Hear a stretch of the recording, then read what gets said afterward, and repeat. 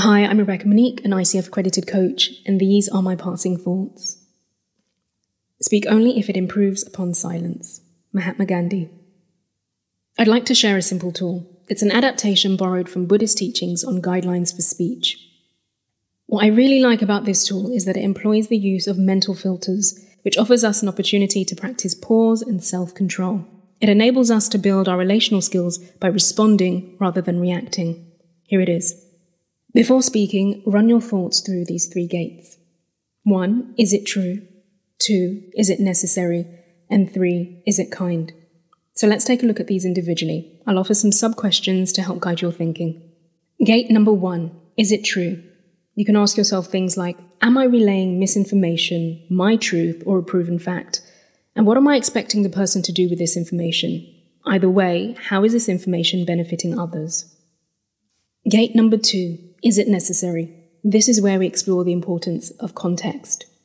Is this advice or commentary solicited or unsolicited, i.e., have you been invited or given permission to provide this information or express your thoughts?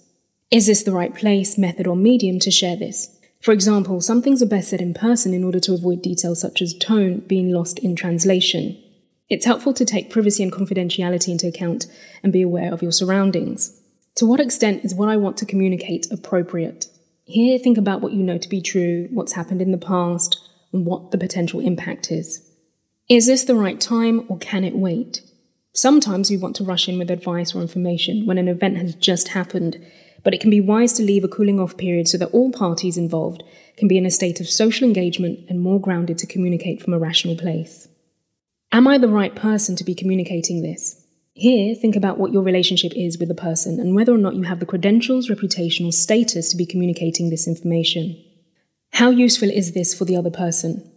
What we might deem useful, someone else may not, or they may not yet have the capacity or interest to appreciate its value. Now, this question puts the spotlight on you. What is my real intention here? Is it centered around how you want to be perceived by others? How might you be trying to control the situation? How might your people-pleaser tendencies be kicking in? Be sure to interrogate your motives. And the 3rd gate, is it kind?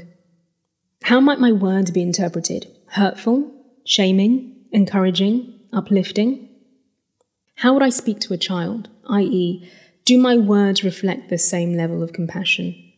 So those are the 3 gates. Is it true? Is it necessary? And is it kind? Lots to process through our mind before we open our mouth. As with most things, the more we practice filtering our thoughts through these 3 gates, the more intuitive it will become and the more harmonious and empathetic our interactions will be. My question for you this week is this. Thinking about a recent or notable conversation you've had either in a one-to-one or a group setting, to what extent were these 3 gates applied, and how did this influence the overall interaction and outcome? Speak to you next week. Until then, be well.